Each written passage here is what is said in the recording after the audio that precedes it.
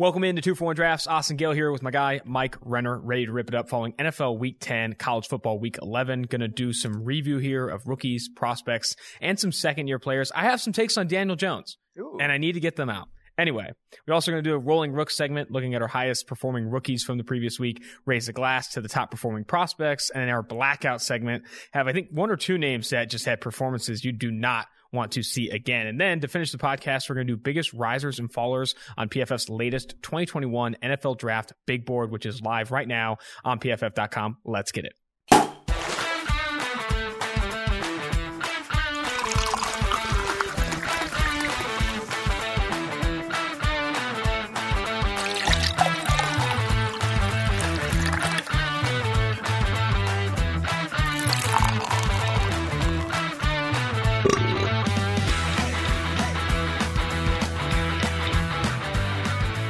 Mike Renner back in studio here in the Cincinnati offices. Gotta love Queen City this time of year. The weather just chef's kiss, like very comparable to San Diego, LA. It's some of my favorite weather. But I had to. It has been really nice fall though. Weather. It has. I mean, you'll look ahead to the weekend. It's like, oh, only 50s. Can't wait. It's felt like football season, all of football season. Yes, which is great.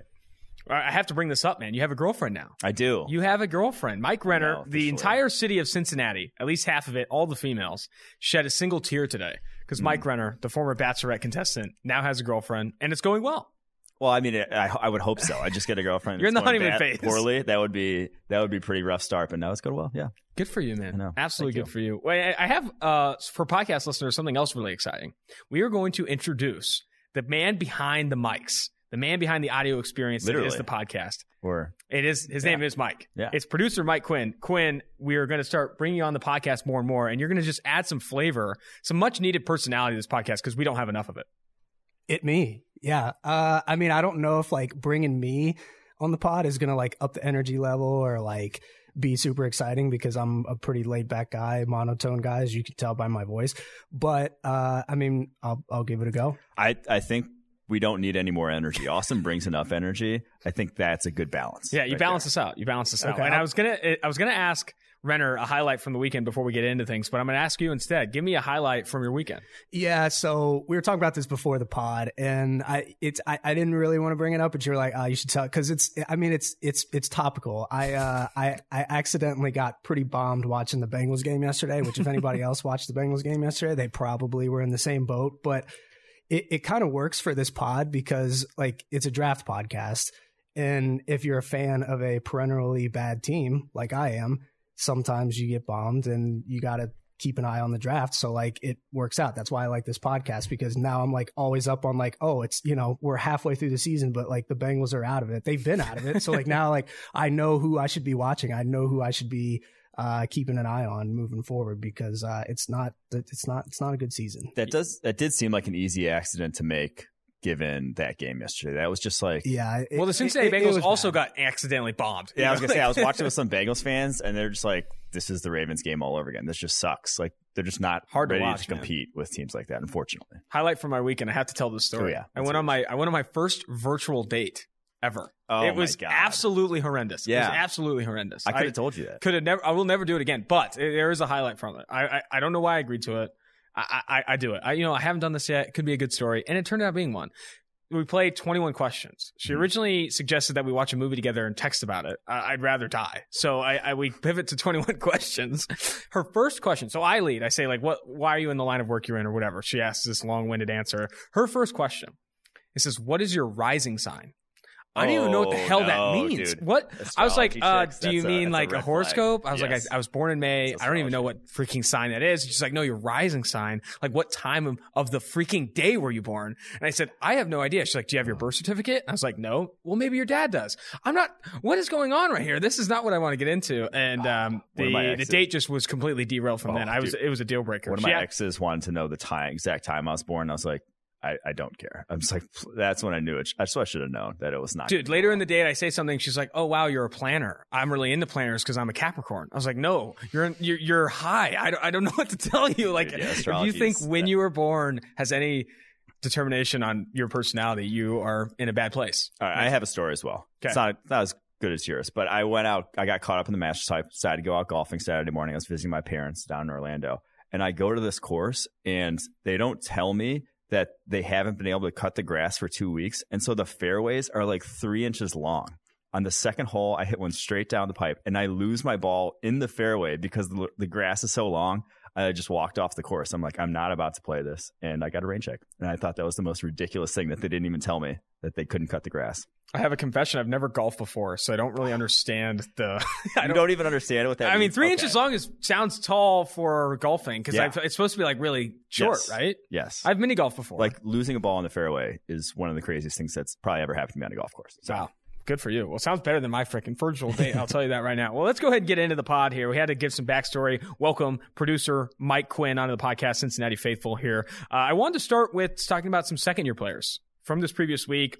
Daniel Jones had a good game. Jacoby Myers, the New England Patriots. Deontay Johnson put on a little bit of a show. The two Michigan edge defenders from the 2019 class, Chase Winovich and Rashawn Gary, both played well. I'm starting with this take, Mike, and I need your reactions. Don't look now. Daniel Jones of the New York Giants is the 11th graded passer and 11th graded overall quarterback, according to PFF. I am willing to comfortably say he's one of the most improved quarterbacks year over year from 2019 to 2020, and he's done enough in a very bad NFC East to avoid being usurped this offseason by someone getting drafted or adding someone in free agency. Because to start this season, I think there were some parts of me, or a lot of me, that was saying, oh, they're playing right into Justin Fields. Do the jersey swap of Justin Fields in a New York Giants jersey because they're well on their way. Now, of late, I think he's going to be the starting quarterback in 2021 and have another opportunity to improve on what he's already done to try and be the quarterback of the New York Giants. So my take on that is it depends on where you are. If you're first, second, third, and you got a chance at a Justin Fields, Zach Wilson, Trevor Lawrence, you take that guy. Like yes. you go. That's a better prospect objectively than Daniel Jones was coming out, and you take that chance. Daniel Jones has not done enough for me to take that. But if you're in the middle of the first round and you're staring at maybe like Mac Jones, like I'll take Daniel Jones. Like that'll stick with him and let him develop. Maybe try a flyer on a guy later on because obviously you still want to address until you know you have that guy. But again, the conversation with me is more if you have a chance at an elite, true franchise quarterback type of prospect, you take that chance. Similar to kind of like the Washington football team last year. I guess they were technically the Redskins at the time, so I could say that. But the Washington football team during the draft. You should have taken that chance. Like they should have taken Justin Herbert, maybe Tua Tagovailoa in retrospect, given what we know now. So that's my take on it. I'm still not buying the Daniel Jones, whatever. Like I'm still worried about the high end. And I think that's with where we're at in the NFL. There's a lot of guys who can be the 11th to 25th graded quarterback in the NFL. Like there's this, like that tier of the Matt Staffords of the world, the Kirk Cousins of the world is massive. You can find guys like that. Like Jameis Winston's probably in that tier right now, and he's a backup. You can find those guys, to me, that can operate that offense at the level Daniel Jones is operating that offense right now. It's the special guys that, like I said, the Justin Fields, Trevor Lawrences of the world, what they could be in the NFL that really move the needle. So that's how I feel about the Daniel Jones situation. So I feel the same exact way that if they're drafting inside the top three or have an opportunity at one of those top three quarterbacks to do it, but they're not going to, there's a chance they win the NFC East. And then they go to the playoffs. So they're immediately drafting outside the top 16. And Daniel Jones is now playing for the New York Giants to a point where they're starting to consider, do they want to give him a second contract? Whether or not that just puts them in purgatory for the next 2 to 3 years is still up for debate. But one of the more improved quarterbacks and guy who's really earning his starting job in New York in 2021. This was his first game, though, all season long, that he averaged over 7 yards per attempt.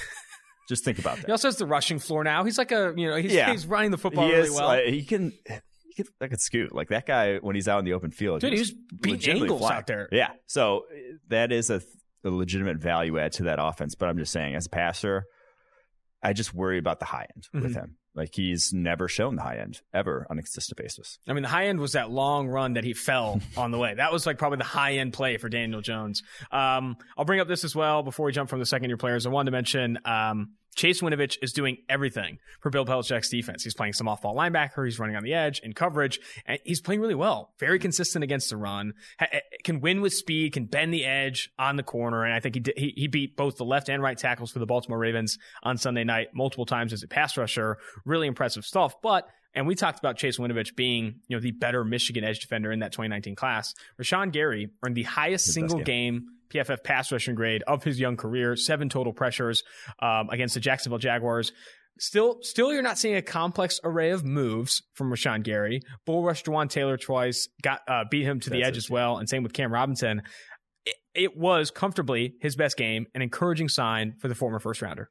Yeah, because that's what he has to do. Like, he has to be a bull rusher at the NFL level. He's just not flexible. Like, he's not going to win the edge. Kind of like Jadeveon Clowney in that regard, where Clowney, the amount of times he gets to the edge, and he was very limited over the course of a full season as an edge rusher. But his inside moves, his bull rush, like that level of explosiveness at that size is rare, and that can get you in a favorable position a lot of times. It's just developing the technique on the bull rush, being able to sink consistently into it that he has yet to perfect. So it's a matter of time seeing him do it, albeit against, Juwan Taylor, who has struggled at times this year, is very encouraging. So I think that was easily his best game as a pro. Another conversation I wanted to get into was the Jakobi Meyers conversation. Some people, he's taken over in New England. His target share, I think, is over 30% over the past 3 weeks. He ridiculous. Is getting fed the football with Cam Newton there. And I think, and we talked about this before the podcast, the ideal slot receiver in the NFL is a very good true number one that plays in the slot because you have other good receivers. A guy that can run the slot wheel, run the slot fade, win with speed, threaten the defense, those types of things. I think that tier 2 slot receiver is the guy that maybe isn't super fast, isn't super quick, but very smart, very savvy, and gets open against off coverage and zone concepts. Because Jakobi Meyers, a handful of times, had option routes in that game, and Cam Newton fed him the football to move the chains. He's a chain mover in that offense. I still don't think he's an elite separator. Even coming out of NC State, my NFL player comp was Jason Avant, a guy that was just never going to be an elite separator on the outside, but a guy who can work from the slot, catches every single thing thrown his way, even good in contested catch situations. I think they found a nice piece there.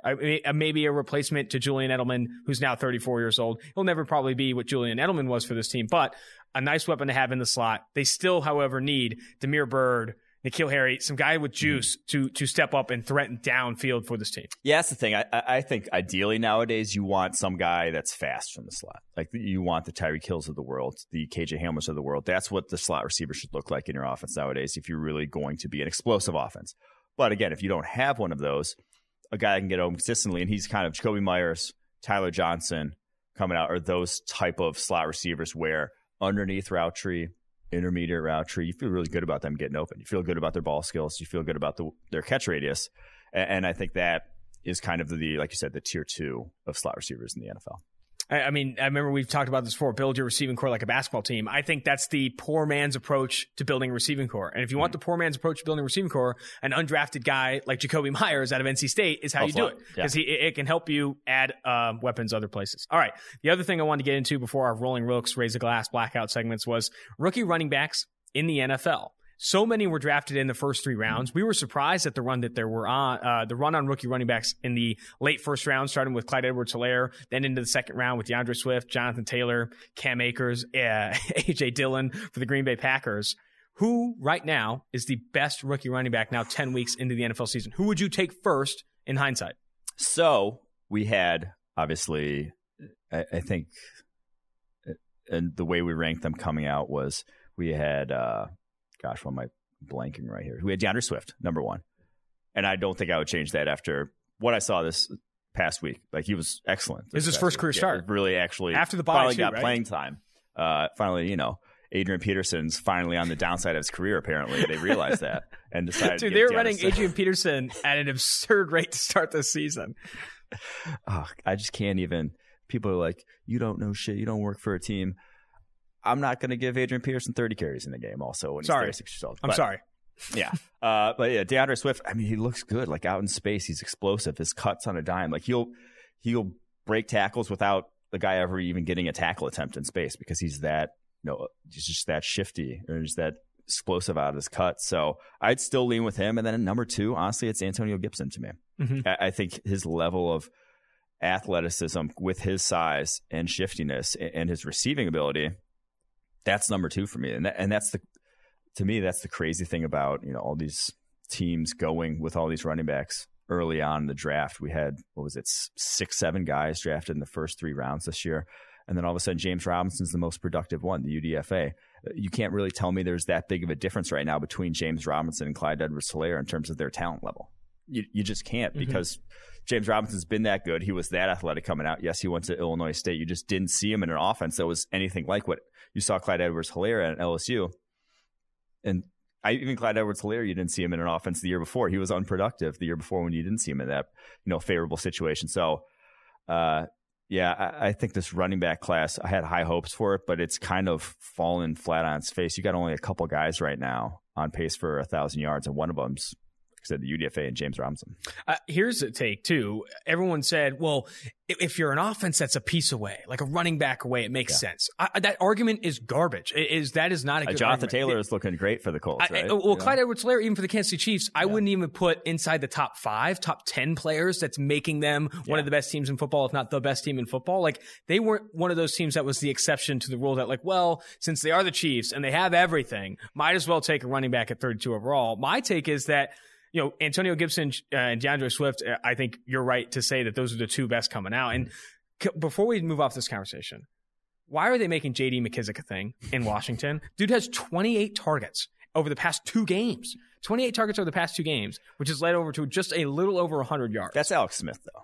But why isn't Antonio Gibson getting those touches? J.D. McKissic, 27 years old, out of Arkansas State, drafted in 2016. No, wasn't drafted. Undrafted free agent in 2016 is getting 28 targets in 2 games. You need to have a conversation. We need to self-scout a little bit. This is probably not a useful, because 28 targets, 2 games, like, that's a decent amount of the plays you run. Like, you only run, 60 offensive plays a game, maybe less? Like, it's interesting to see how much they're using J.D. McKissic. But I don't think I take any of these running backs, as good as Gibson has been, as good as Swift has been, inside the first 2 rounds. If I redraft it, it doesn't make sense. When you see Mike Davis, DJ Dallas, James Robinson, these other guys that are having success in the NFL, it just again and again does not make sense to spend high draft capital on running backs. All right, let's re-rank the top 5 right now, running backs that you would go. I think 1, DeAndre Swift. 2, Antonio Gibson. 3 at this point, I really like Dobbins. Dobbins has looked good. Dobbins has. He was in the best situation to look good in terms of just like you're going to get space in that offense. I thought Cam Akers was the better prospect coming out. I think I'll leave Cam Akers there. Then probably Dobbins. And then probably Clyde Edwards-Helaire. Like I was never that high on Clyde Edwards-Helaire coming out. I think he's just good, not great. Like you can just, like I said, like James Robinson, you can't tell me there's a big difference between James Robinson and Clyde Edwards-Helaire right now. You can't tell me that. That's the story of the situation. Like it does not make sense. The one that really though, like I said, has fallen flat. Jonathan Taylor looks that should have been a good situation for him. You thought like that seemingly the stars aligned in terms of where he went with that offensive line and the scheme they run. The fact that he looks bad right out the gate, we already talked about this, but that one is the most concerning one to me. All right, let's jump to our Rolling Rook segment here. NFL Week 10 is in the books. Number 1 from this past week, Tristan Wirfs. Yes, Tristan Wirfs, again, excellent. No reason to move him outside of like the number 1 tackle spot in this rookie class. Like he just keeps getting it done week after week. Only 2 pressures on the day against Carolina. 89.8 run blocking grade. He had 1 base block against Brian Burns. They didn't go head-to-head a lot because it's just the way kind of it's set up there with a lot of tight ends on his side. But they went one-on-one one time, and he just took him like 3 yards off the line of scrimmage, mano a mano. That was a big mismatch. And Tristan Wirfs, man, he looks like he's one of the steals of the draft, even though he was pick 13. Mm-hmm. Ridiculous. If you're redrafting in 2020 at the offensive tackle position, you are going Tristan Wirfs number 1 overall. I mean, not number 1 overall, but the first tackle off the board and sprinting the card in after what we've seen through 10 weeks. Yeah, I mean, you're redrafting. He might go 4th if you redraft in this year. Yeah, like he'd go top 5. I'm trying to think of who you would really take. Like if besides the quarterbacks, who are you taking over Tristan Wirfs in this rookie class? Chase Young probably still, but even then, that one's like kind of close because you know Tristan Wirfs is a dude right now. Yeah, and talking to Tristan Wirfs too, and because I don't think we made enough of this, because he is this freakish athlete and this guy was like literally breaking records at the combine, but. Dude had a really good head on his shoulders. Everyone raved about him coming out. Coaches loved him. Players loved him. He was a very smart kid, wanted to improve. Diet was very good. Like he was checking every single box. Yeah. Why do you think it was in the end why we had Tristan Wirfs behind Andrew Thomas and others? Or was Tristan Wirfs too? Tristan Wirfs was 2. Mm-hmm. This is our second ranked tackle behind Andrew Thomas. Tom's just more agile. I thought was the biggest thing to me. Like Thomas himself was a somewhat freaky athlete. Like he had all the physical tools, kind of splitting hairs at that point. Thomas is obviously not developed technically whatsoever, but Wirfs and that power is really on another level than even anyone else. I mean, Mekhi Becton also, but like then just normal tackles translating from college to pro. You really see it game after game. All right, Bravion Roy, number 2 here. Your guy out of Baylor, one of your sleepers in the 2020 draft, put on an absolute show this past week. I had a crack up. So he blocked, I think, an extra point in this one, and he has 30 1/8 inch arms. Like he has tiny, like they don't bend even, like because his arms are so big. He doesn't have elbows. Looks like that wood pirate from Family Guy, where it just like sticks straight out his arm. And he blocks. He gets one hand up and blocked a kick. That one cracked me up. But he looks like a complete all around nose tackle that you'd want in the NFL. He's the 120th player on the board. Went in the 6th round because of that lack of arm length, but it really like doesn't show up. He almost chased down Leonard Fournette from behind in that game. He was flying, so he looks like I think it was he's a good compliment to Derek Brown. Yeah, I think him and Derek Brown are going to be starters there for a while for them. I think that's going to be a good quality starting duo. There was one block in the game where he was getting double teamed. You could tell like he was getting pushed off the ball a little bit. But in these one-on-one situations, even against the run or as a pass rusher, he was winning a lot this past week. I mean, he popped off the tape. And I thought with the short arms, you'd see it on the field. But this dude's a little bit of a hoss, man. Like he was in the middle there and very much looked the part. The NFL is not too big for Bravion Roy. Number 3 on Rolling Rooks this past week was the guy we already mentioned, DeAndre Swift. The hurdle was awesome. I thought, too, one of the bigger things I wrote in my notes for Swift this past week, varies his speeds very well. And he is very quick out of his breaks. I don't know what it was, but coming out of the bye, this guy, I mean, he looks like a much better player. And I'm not saying he wasn't good in the early weeks, but he ran with more confidence, varied the speeds really well, was forcing his tackles in the open field like we really haven't seen. I thought he set up the screen really well with the fake pass protection and rolled to the screen. Like he had a very, very good first NFL start for DeAndre Swift. Yeah, the fact that this was his first NFL start is just absurd to me. Well, when you have Adrian Peterson, you have to run him into the ground. Yeah. Like you have to get the last few carries you can. And the thing that was the reason why he was number 1 on our board at running back, and he showed it in this one, the whip route against John Bostic looked like a wide receiver running a whip route. Like there was no sort of like jerkiness whatsoever. Yeah, and he scored a touchdown because he had the ability to run routes like a wide receiver, did it at Georgia. Now he's doing in the NFL, has not been utilized as such enough, in my humble opinion. But I think they're coming to their senses, and they're winning some games now because of it. Number 4 on the list is Jedrick Wills Jr., the left tackle for the Cleveland Browns, former Alabama prospect. Looked good in this game as well. He's been consistent. This offensive tackle class, we said, was very good. Tristan Wirfs has played well. Jedrick Wills has played well. Andrew Thomas has not played well. But even Mekhi Becton, when healthy, has played well.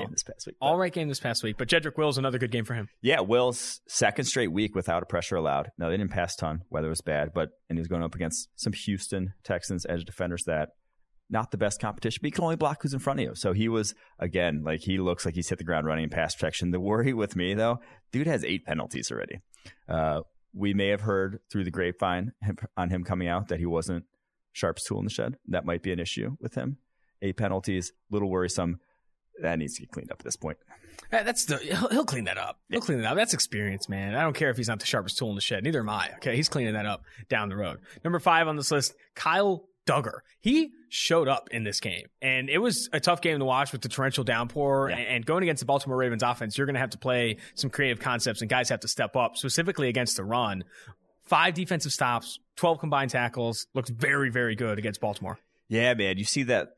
So his biggest thing was he had the highest vertical, longest broad jump, and the biggest wingspan of any DB. He was built in a lap. You just see him out in space, engulf ball carriers. Like he's such a good tackler on the season. 28 tackle attempts, 1 missed tackle. He's just so good out in space, wrapping guys up.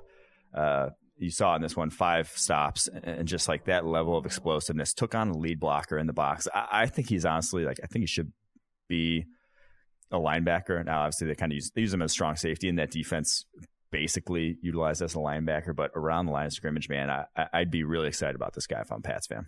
You said that going into the draft, though, that Kyle Duggar playing in the box at the next level and kind of a linebacker role is the way to go. All right, let's pivot now to college football and raise a glass to some of the prospect performances from this past week. Kyle Trask has been one of the highest graded quarterbacks in college football over the past 2 or 3 weeks and turned in another really good performance in the Felipe Franks revenge game against Arkansas. It wasn't much of a revenge game. I mean, they dominated, but Kyle Trask, there was 2 throws that I had in my notes here. Let me scroll through these. The first one I'm sorry? The point throw. The point throw? Which one's that? He had a seam route and he points to the corner and then he threw it to the corner. I don't know if I saw that one. Maybe I didn't see that one. I saw the one on the flea flicker gets dropped. He scoops it up and just drops a dime deep down the field to the guy who's open. And then the other one was to Justin Shorter in the corner. That was a nice throw. The drop flea flicker was sweet because he's falling away and he got it 50 yards. Dude, that is arm talent and a half. Dude, that was one of the more absurd throws of the weekend. Yeah, I think. He's kind of gotten lost in the because God, what's his face? The name that I'm Zach Wilson. Yeah, Zach Wilson has been lighting it up. He's the darling of the class. But Kyle Trask, like that arm strength, his size is obviously gonna get some GMs a little tight in the pants. Mm-hmm. Same. Yeah, and I think like this is the way he's playing right now. You'd be hard pressed to keep him out of the first round. Like he has that first round type of talent. Everyone and their mother wants that big arm. I do. I definitely do. My mom does too, actually. But all you need is that miles per hour on the ball at combine, and everyone's going to get a little bit excited. I'm starting to get interested. And also, I love and hate how much they try and run the football with him. He is not a super athletic quarterback, but he's a big dude. He's built pretty well there, and he bullied some kids in the run game a little bit against Arkansas. Next name on this list, some of my favorite tape of the weekend. I watched this front to back and back to front. My mom was watching with me as well. Elijah Vera Tucker versus Arizona. I put in my notes here, I am still looking for an Arizona defender interested in even testing this guy and trying to beat his block. He was dominating the first level, and at the second level put multiple people. He drove one dude out of the back of the end zone on like this run. I mean, he was in his bag playing left tackle for USC. Yes, and so for me to say something nice about a USC player, you know he's got something. Yeah. Like he's going to be pretty damn good. This was the best tape maybe I've seen from an offensive lineman in college football all year. Mm-hmm. It was the level of dominance was just. He just didn't lose, man. The guy plays so under control, is now playing left tackle after playing left guard last season. Or was he right guard? He was playing guard last season. And honestly, like that was first round type tape. After 2 weeks, hasn't allowed single pressures, grading over 90. I think he's playing his way into the first round. And this dude was going to opt out too. He was an opt out. Coming back to school, is probably going to be a day 2 guy, maybe like a third rounder. I honestly think he's going to be a first rounder. He might end up as our top interior offensive lineman. If that's where, I think that's probably still where he ends up in the NFL level, but he's very damn good. And I can't believe he didn't start until last year. It's a crazy thing. Yeah, man. That tape, I like what you said there. Best college football offensive lineman tape you've seen all year in first round tape. That's for sure. All right. Third guy on the list, and we're going to bring in Quinn for this one, a Cincinnati alumnus, University of Cincinnati alumnus, Myjai Sanders, former 3-star recruit that is built. He looks like a power forward. Like his arms are really long. He's thinly built. Quinn, before we dive into the specifics here, Myjai Sanders, how excited are you for him in Cincinnati? Yeah. So he's like obviously, like if you've watched any Bearcats football, the defense is very, very good. Like at least Cincinnati, like one of the better defenses they've probably ever had. Maybe the best defense they've ever had. And he stands out on that defense. Like, so on a defense where they have like stars, like they got Sauce Gardner, they got James Wiggins, who's hurt now. I mean, they got like dudes that have like legit NFL talent and like legit playmaking. Kobe Bryant, I forgot about him. Like he stands out. That's I think that kind of sums up. I mean, obviously you guys like dive into more of the how that's going to translate to the next level. But like, if we're talking just, raise a glass to some college prospects, I mean, like it's kind of becoming like a week in, week out thing with him. I mean, dude, I love when you turn on Group of 5 tape and you immediately know who you're looking for. You're like, oh, Myjai Sanders is grading well. I'm going to turn on his tape. Oh, shit, there he is. He's right there. He's got really long arms, really well built. I had to double check that he was a 3-star recruit because he really stands out on tape. 4 total pressures this past week against a very bad, let's remind everyone, a very bad East Carolina team. There were a handful of plays where he's playing inside against the guards and wins within a half second of the snap. And that's when you're just going against garbage competition. Myjai Sanders, though, I think a name to watch. He's got the size. I think he has some juice off the snap, length. Where are you with Myjai Sanders right now? Yeah. So last year, 32 pressures, 82.8 pass rushing grade. This year already 30 pressures, 91.1 pass rushing grade. I think he's, gotten filled out in his frame. Like, you see him look more explosive this season than he did last season. I think he's a guy who's kind of only just scratching the surface, even though he's already been so productive with that grade. I think he's moving. He wasn't in our initial top 100 this year. I think he's moving up into that for sure. And there's been a lot of guys in this edge class, we've mentioned, athletes that are starting to kind of put it all together this season. And you need to see that before you want to feel comfortable drafting that guy. But I want to pivot this conversation about Cincinnati to how Mike feels about when Zach Wilson and BYU gets put as the fourth team in the playoff when they're both undefeated. How is that going to make you feel, Quinn? I mean, it's like I hate to say it out loud, on the record now, but I kind of have just resigned myself to the fact it's going to happen. Cincinnati is far and away, in my opinion, the better football team than BYU. BYU has a good offensive line, great quarterback. If he went up against the Cincinnati defense, Cincinnati and Desmond Ridder would I think they would still roll him. This is a very good football team in my eyes. I haven't watched them weekly. You just brought the entire city of Cincinnati to their feet because they feel cheated. Quinn feels cheated. Everyone I talk to from Cincinnati feels cheated in the fact that BYU is getting more hype than Cincinnati. Yeah, this is a damn good football team. But who do you think that? Zach Wilson's going. But that's why they're trying to make Desmond Ridder a thing, though, is because you need the name brand. You do. That defense not going to be I like Desmond Ridder. He's a fun player. Yeah, he's fun to watch, but he's fun to watch. He's trash. Fun fact, my aunt actually taught him at St. X. Oh, wow. Yeah. Look at you. Ridder went to St. X. Nice. Ridder went to St. X.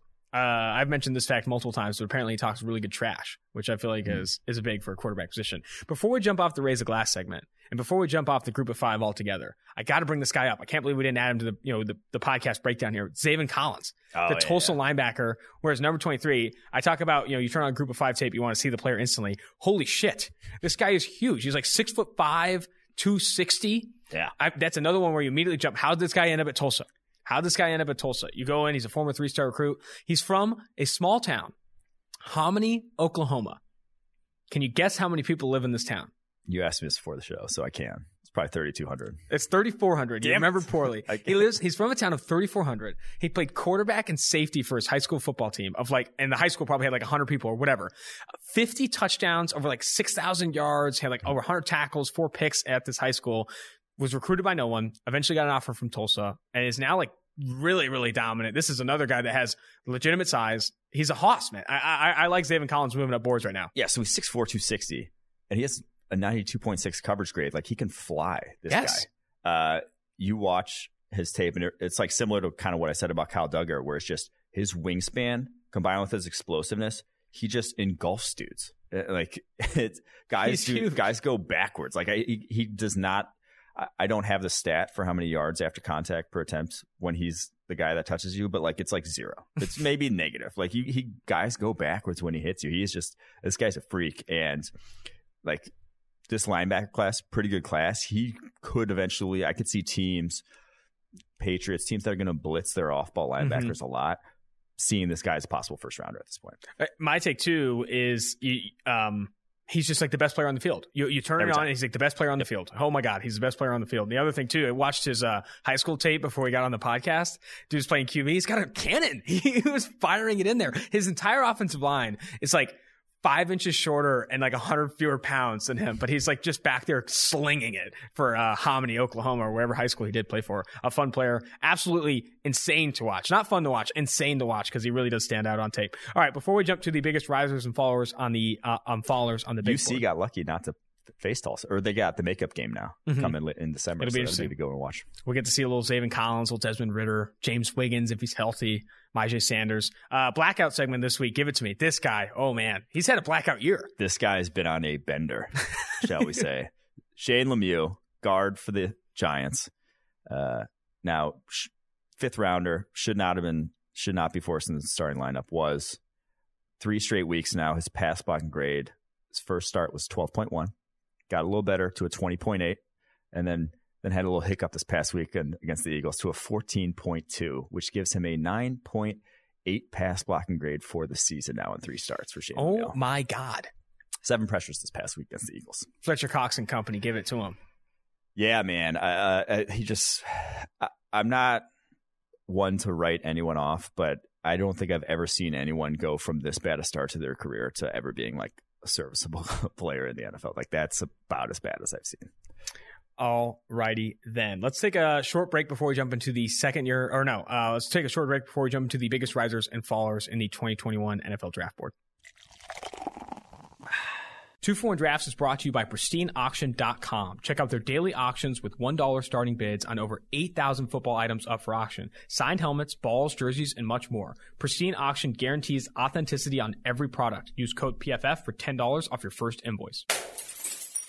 PFF and Sunday Night Football's Chris Collinsworth is teaming up with one of the best players on and off the field, 49ers All-Pro cornerback Richard Sherman. The Chris Collinsworth podcast featuring Richard Sherman is available now wherever you find your podcasts. They will provide the most interesting football conversation in sports every single week. And sometimes that means the discussion will venture off the field too. Additionally, Chris will be taking a deep dive into the game of football as he sees it, inviting the best and brightest to talk about everything that is happening in the great game of football. Mark your calendars. You do not want to miss the best 60 minutes of insight this season. MooseFit is a premium online workout program and remote coaching service that provides you with daily workouts based on your goals, the time you have available, and the equipment you have at your disposal.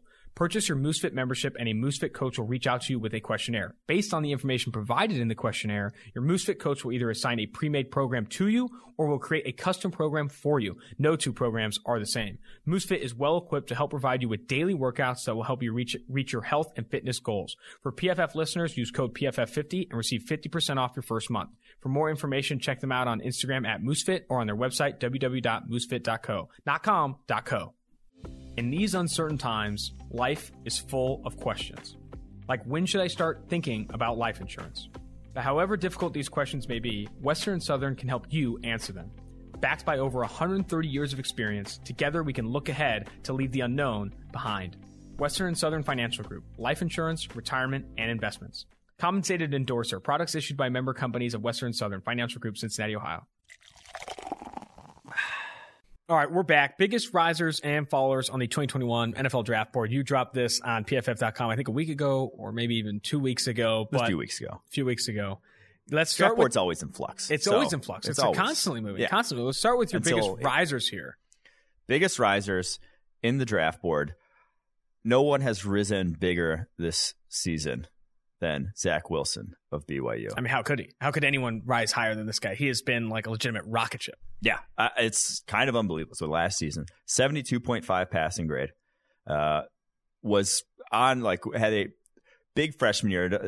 That's not super indicative of who he was. Big freshman year, 78.8 passing grade that season when he started. Injuries last year, down year.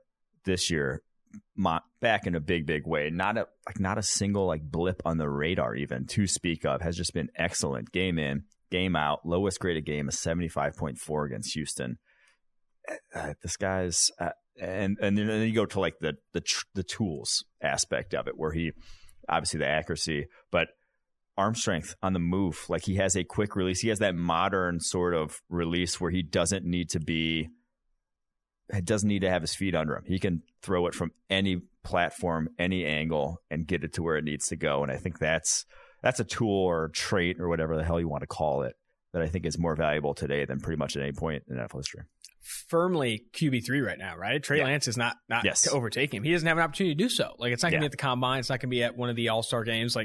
Zach Wilson, QB3. Do you think he ends up going in the top 5? And I think he ends up QB3 in the actual draft. I just can't see how you see one game of a guy in Trey Lance it's going to be a year and a half. Mm-hmm. And maybe he's going to go to some showcase or have an extended pro day or whatever he has to prove himself. But you see one game of a guy and he goes 14-29, and you're going to take him over Zach Wilson. I think that's a tough sell when Wilson's playing as well as he is, and it's again haggling over high end traits. Wilson has more than enough to become whatever he wants to become in the NFL. That, you can become the best quarterback in the NFL with his level of arm strength, accuracy, and mobility. That's just it's good enough. So I don't think at that point you'd need to go chasing a guy like Trey Lance. Kyle Pitts is another. Even though I'm still a fan of Trey Lance. I'm not going to hate on Trey Lance that much. Still a top 10. I'd still take him in the top 10. Kyle Pitts, another massive mover up boards here. I mean, he started the season insane. People were he's got 7 touchdowns in 6 quarters. People were just stoked on Kyle Pitts, and all for the good reason. I mean, if you want a tight end in the NFL right now, it's got to be a Kyle Pitts type, a guy that can run it out wide, run it from the slot. He can do anything you want at the position, actually separate on a realistic vertical route tree that receivers run. He is the, modern tight end that teams need. He has a 95.3 receiving grade on the season, which is just absolutely absurd. Because he's also good, in addition to being able to create separation. 3.29 yards per route.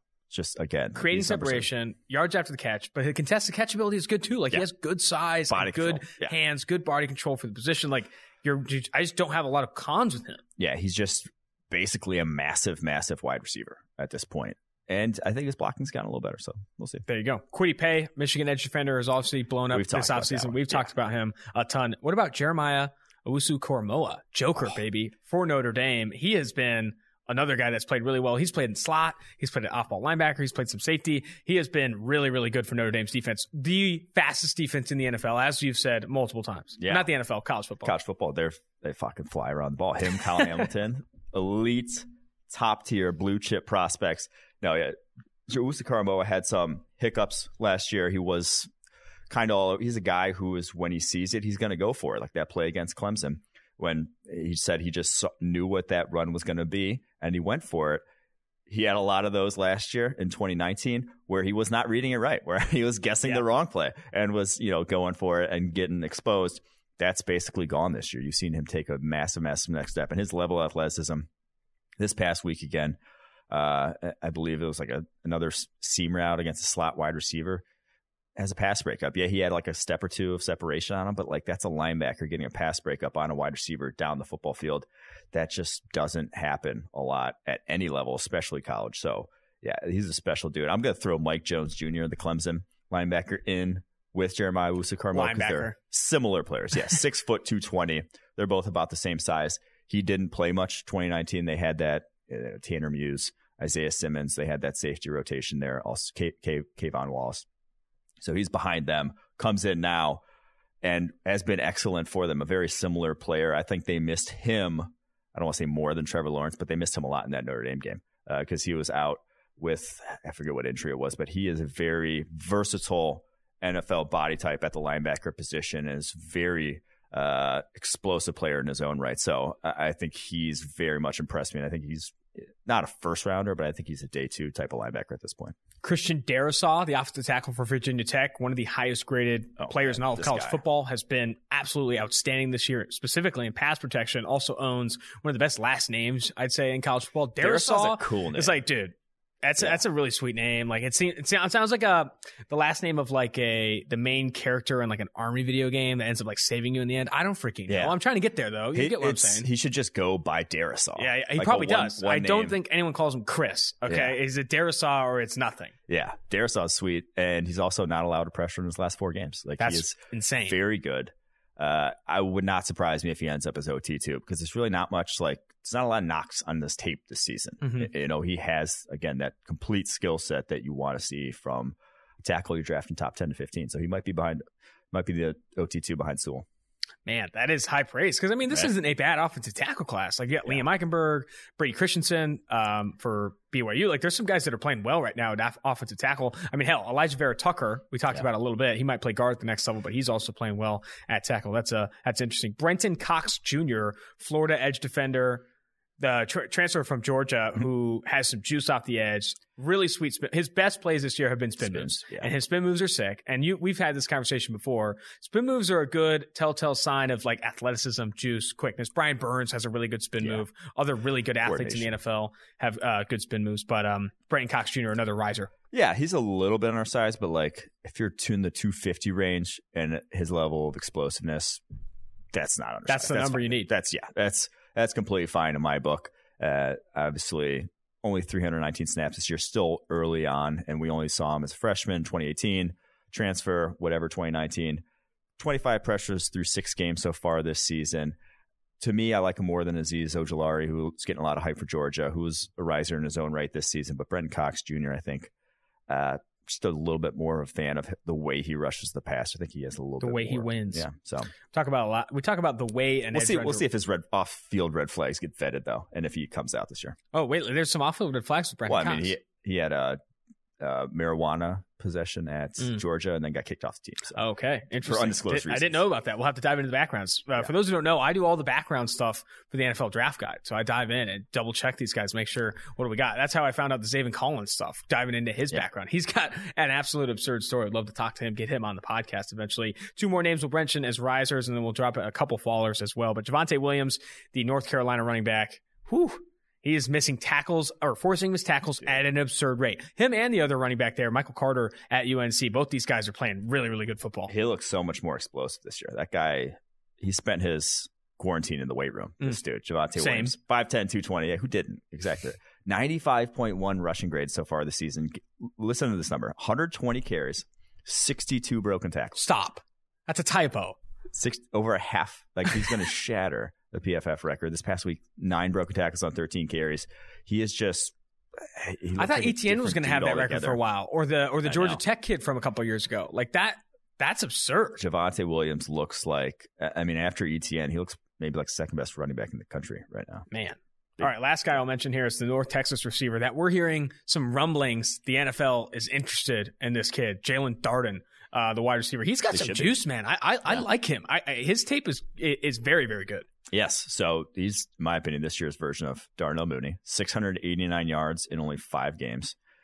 200 yards his last 2 games. He's just very shifty, but also has speed. Like, I think he is, like I said, Darnell Mooney-esque in that, yeah, he's small, but if you can't touch him, like, that size disadvantage doesn't really matter that much in the NFL. You should have waved your Darnell Mooney flag higher because you were big on him. You were high on him. You highlight him as a sleeper, I think, in a couple articles, but you weren't like putting a stamp on him by any means. But Mooney has looked really good for Chicago, can actually win on the outside.